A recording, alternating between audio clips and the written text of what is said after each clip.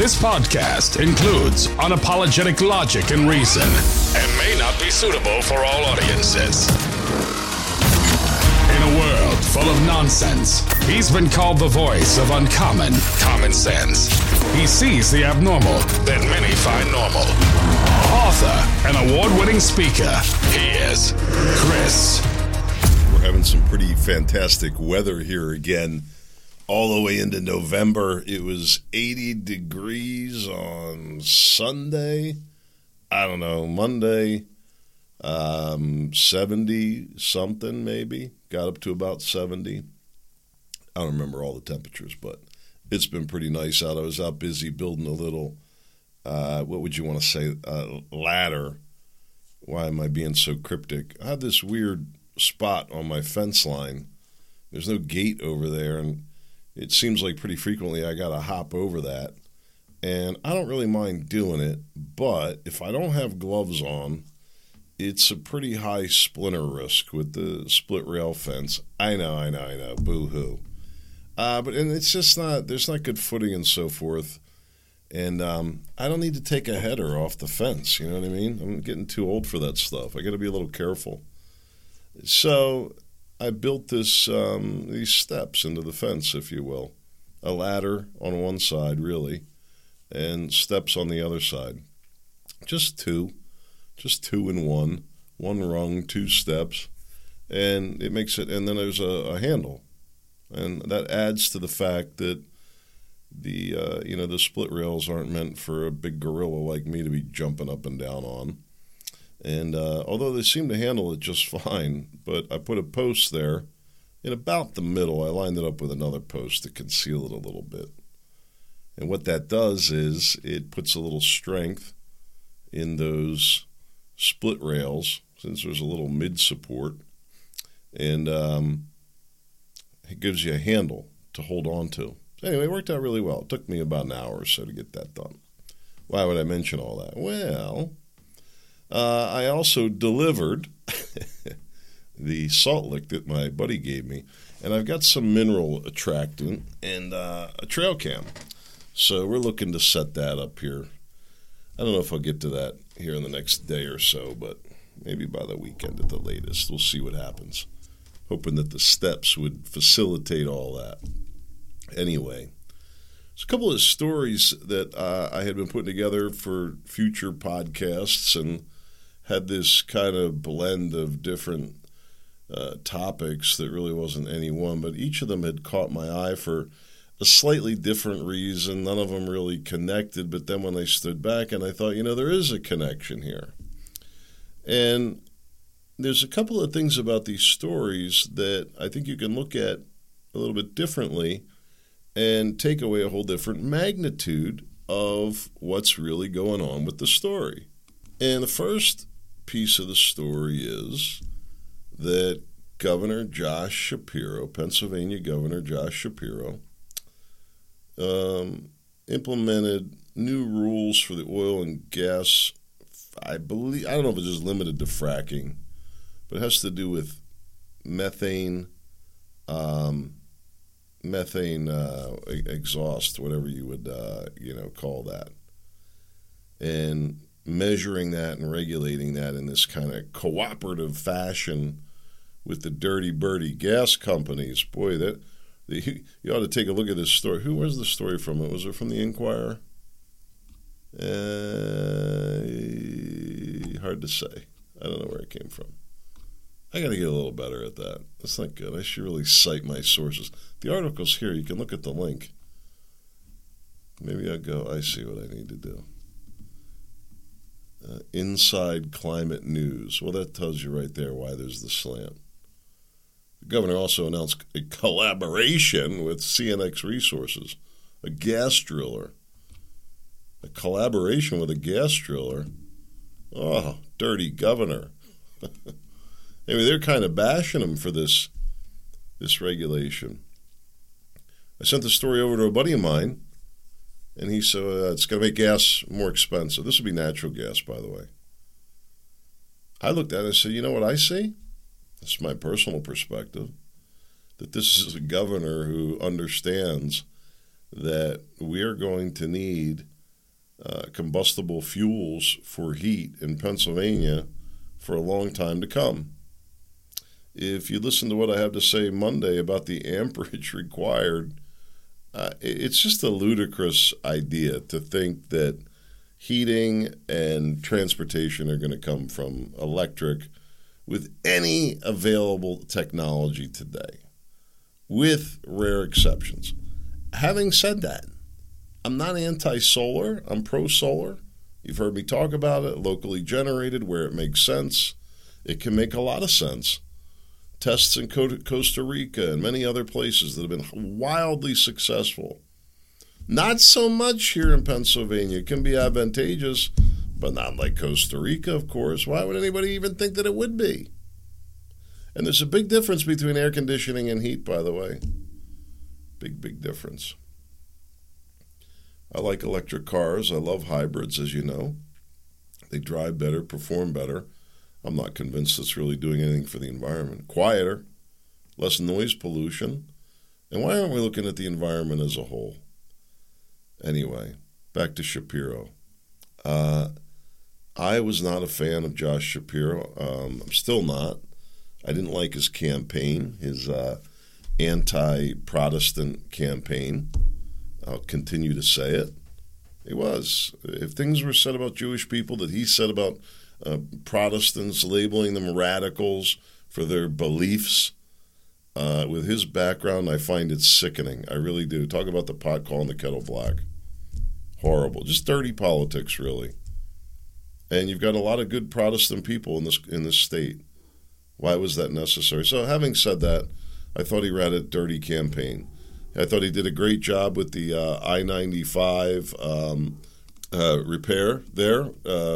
When the truck blew up under the bridge, he did a great job with that. And he's done a great job with some other things. He hasn't delivered on everything. I think he did a bit of a turncoat on school vouchers. But this issue here, I think, is good that he is cooperating with the gas industry. We need the natural gas. It's very important. I want to talk to you about a bunch of other stories. I got to take a little break to go take care of something. You're not even going to know I'm gone. I'll see you in a second. Told you. Barely missed me, didn't you? Anyway, back to the issues at hand. And just to say, I guess I find in a warped way what the governor's doing good news. More regulation. You like to say maybe they would have wiped out some other regulation, but I don't really have an opinion about that because I don't really know anything about it. So just stepping aside from that, I think it's good that he seems to be supporting the natural gas industry. Or is he? Or do you think that's more snuffing out? I don't think so. This is a long-range plan that's going to go beyond this 2030, 2050, zero carbon nonsense. Anyway, here's a story about the state of Ohio purging voter rolls. 26,000 voters were cleaned up from the voting rolls right before the abortion referendum deadline. Now, what do you make of that? Corrupt, business as usual, nobody knows. I don't know. I don't have an opinion on that either. It's good for Democrats, good for Republicans. I don't know. I don't have an opinion on that either. And who knows who even led it? Could have very well been something that Republicans initiated, perhaps done through a legal action. There was places in Pennsylvania, here, Delaware County, 2 counties below me, and they had to purge some voter rolls. For some reason, I feel like our county did too, but I'm not sure about that. What does all this tell you? Well, it tells you that the voter rolls are dirty. Dirty, dirty, dirty. What does that mean? It means that it creates an opportunity to corrupt the elections. And I can prove it, because if it didn't present an opportunity for something, then there would be more of an effort to clean it up, not defend it. See what I'm saying? I want to share this story with you. This is really pretty fascinating. The morality of this Israel-Hamas conflict. I don't know what you label it. Atrocity, horrific. I think last I saw 10,000 Palestinians dead. Of that, maybe 3,000 fighters. It's a lot of civilians ratio-wise. 1,400 Israelis, much of that barbaric, horrific. Some of that going on, continuing to go on. Why? I can't even rationalize that. But there is an ideological difference. And, it's one thing to hate somebody for the color of their skin. That happens. Envy over skin color, nationality. But there's also differences in ideology, the way different people think. And it's one of the reasons why, for example, you see that Hasidic Jews handle diamonds almost exclusively. And there's many other examples of this I can't think of off the top of my head, not related to Jewish people, but to other, faith. And, not to compare, obviously, apples to oranges, but look at olive oil. Where does olive oil come from? One place, Italy. It's not a good example, but you see what I'm saying? You have these areas where there's been this ethnic excelling for a variety of a million different reasons, right? Environmental factors, where they live. Japanese fishermen, for example. You're not going to get a lot of that in the plains of Africa. You know what I'm saying? They're going to do things a little bit differently out there. That's going to affect a million other things. But then there's these different belief systems that societies take on. And there's volumes written on this, and it starts to blend psychology and religion. And I've, read just enough about these things to be really dangerous, okay? Enough to say that I understand that people sometimes think very, very differently about things. And how do you explain all that? Well, a guy like, who's the guy from Canada? Jordan Peterson. There's a guy that can explain this kind of phenomena to you a lot better than somebody like me. But I understand that people think differently. What does that mean in terms of how we live together? Well, here's a little story. This is from somebody who's known nationally, and she's Lebanese. And she says that towards the end of the war in Lebanon, her mother was injured, and they needed to get her to a hospital. And there was only one option for a hospital for the Lebanese people, and that was in Israel, amazingly, right? Their enemy that was also taking care of their wounded. Think about that, right?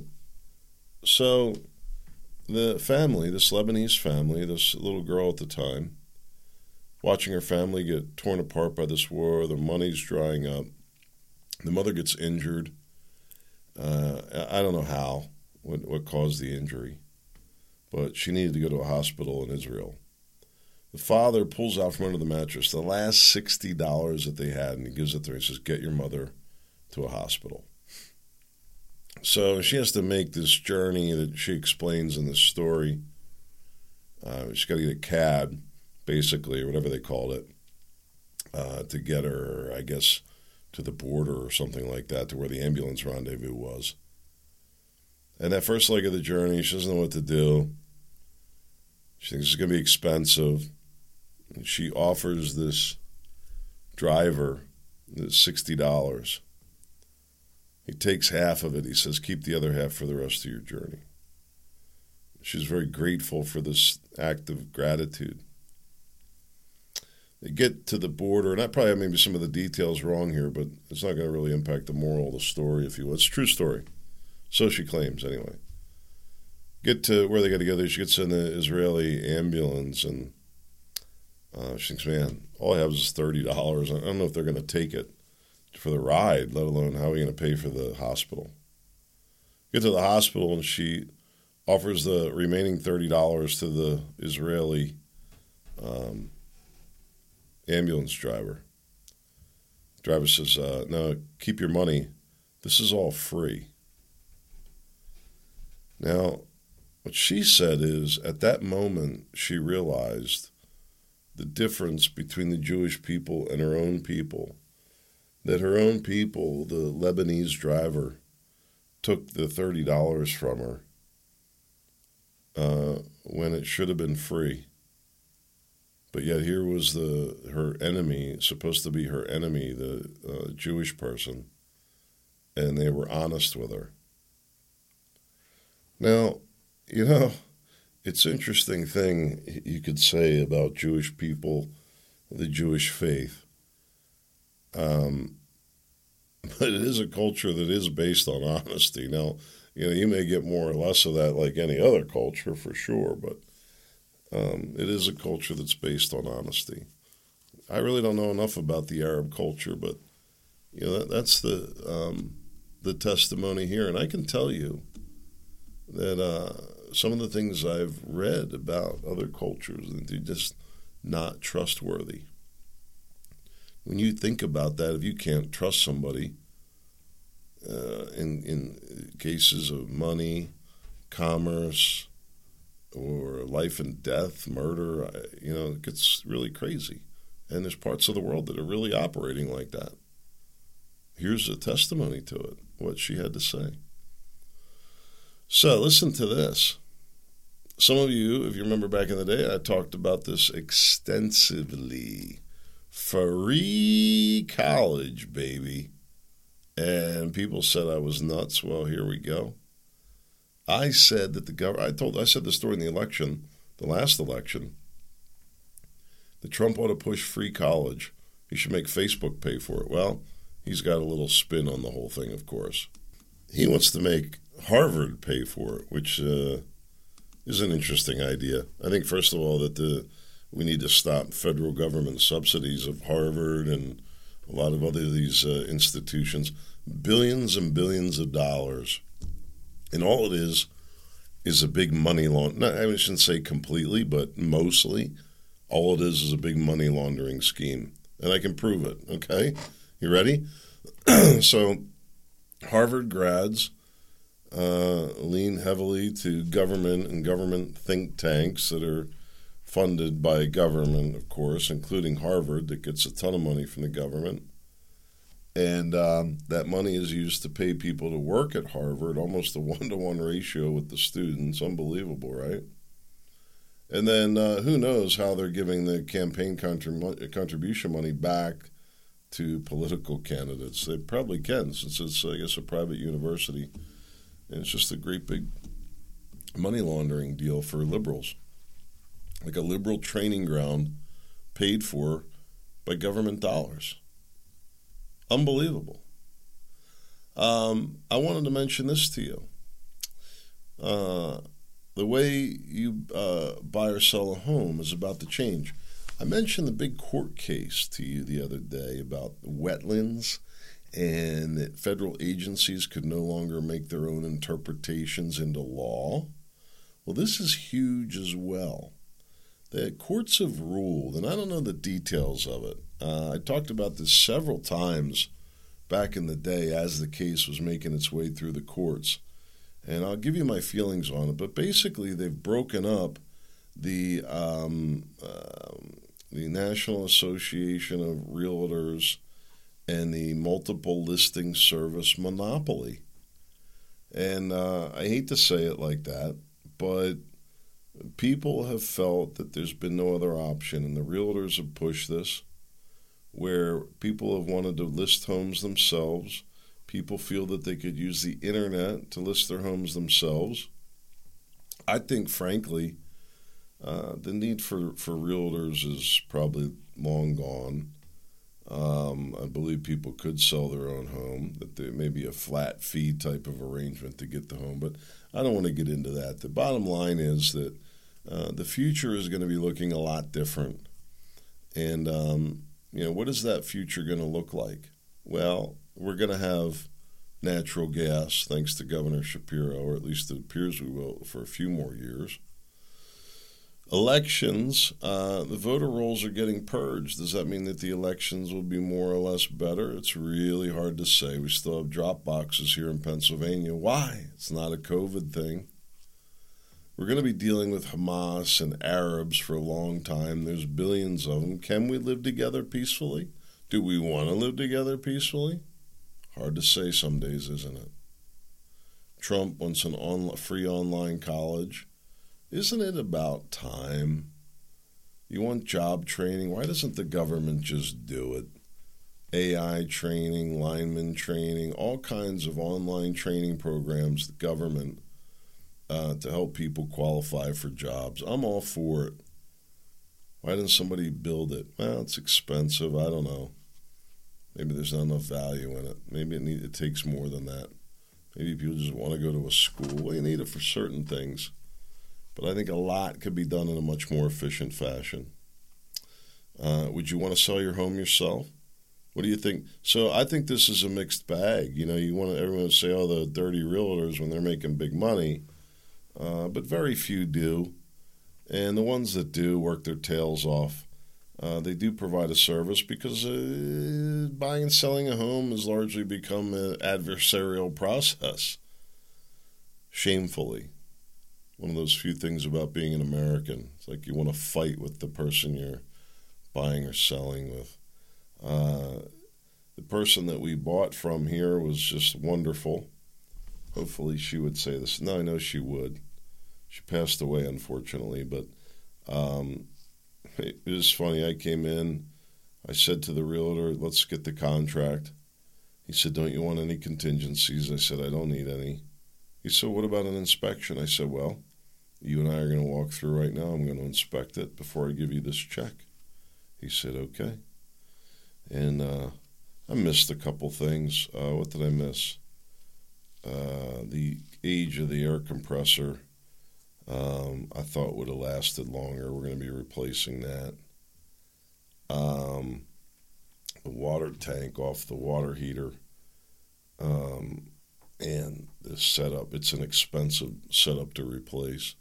Anyway, I don't need to go into all these details. I did miss a couple little things, but I really wouldn't have handled it any differently. The price that we offered, I was willing to pay, and I'm just not one. I don't like that. If you're going to go in and make an offer at X price and then say, well, I want a new roof and a new heater and a new driveway, I would say, wait a minute. If it had a new roof, a new heater, and a new driveway, I would have charged more for it. And somehow people go along with the shenanigans. And that's the way that the realtors, I think, do a disservice, really. Or can do a disservice, depending on how it gets handled. Personally, having sold a lot of real estate in my life, many, many homes that I built and sold, homes that I built, rented, and then ultimately sold off, my own residence. If I was going to sell my home now, there's a particular realtor that I would use, and I would not do it myself. I could. I would feel comfortable doing it, but if she was available, I would use her. She's the best. I don't know. What do you think about it? It's going to all change now. You see, this is going to disrupt that whole industry big time. You'll see new businesses created and other opportunities that dry up quickly. We'll see what happens. I don't know if you've heard this story that Pakistan is having a mass deportation of Afghan refugees.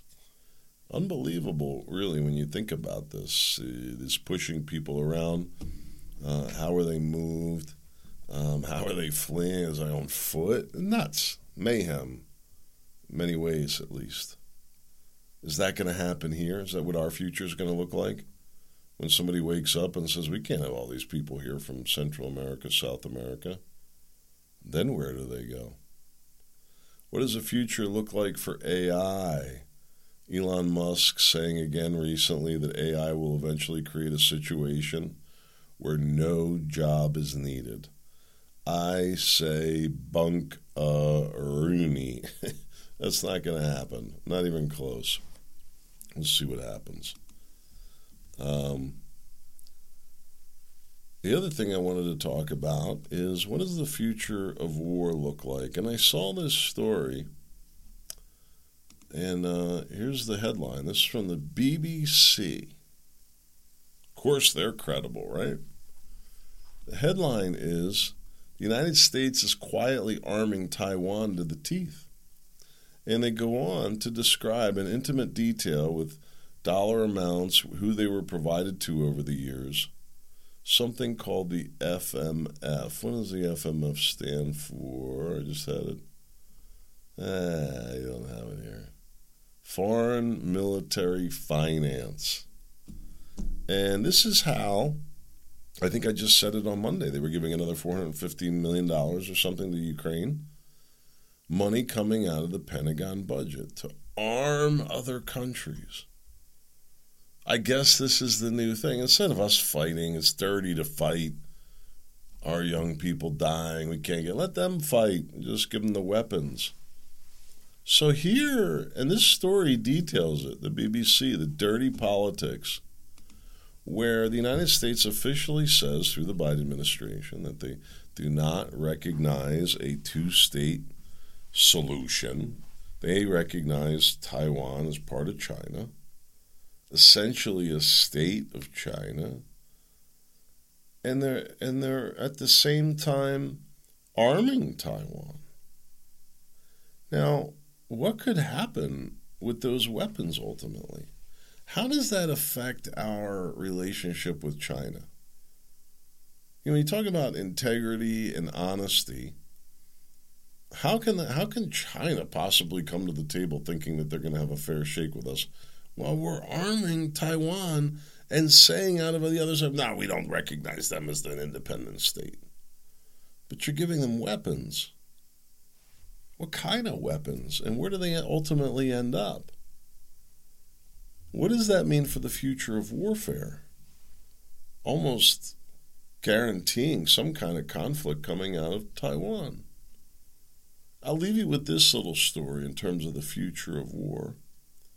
Julian Assange laid out the story that ISIS is funded by Saudi Arabia and Qatar. Okay?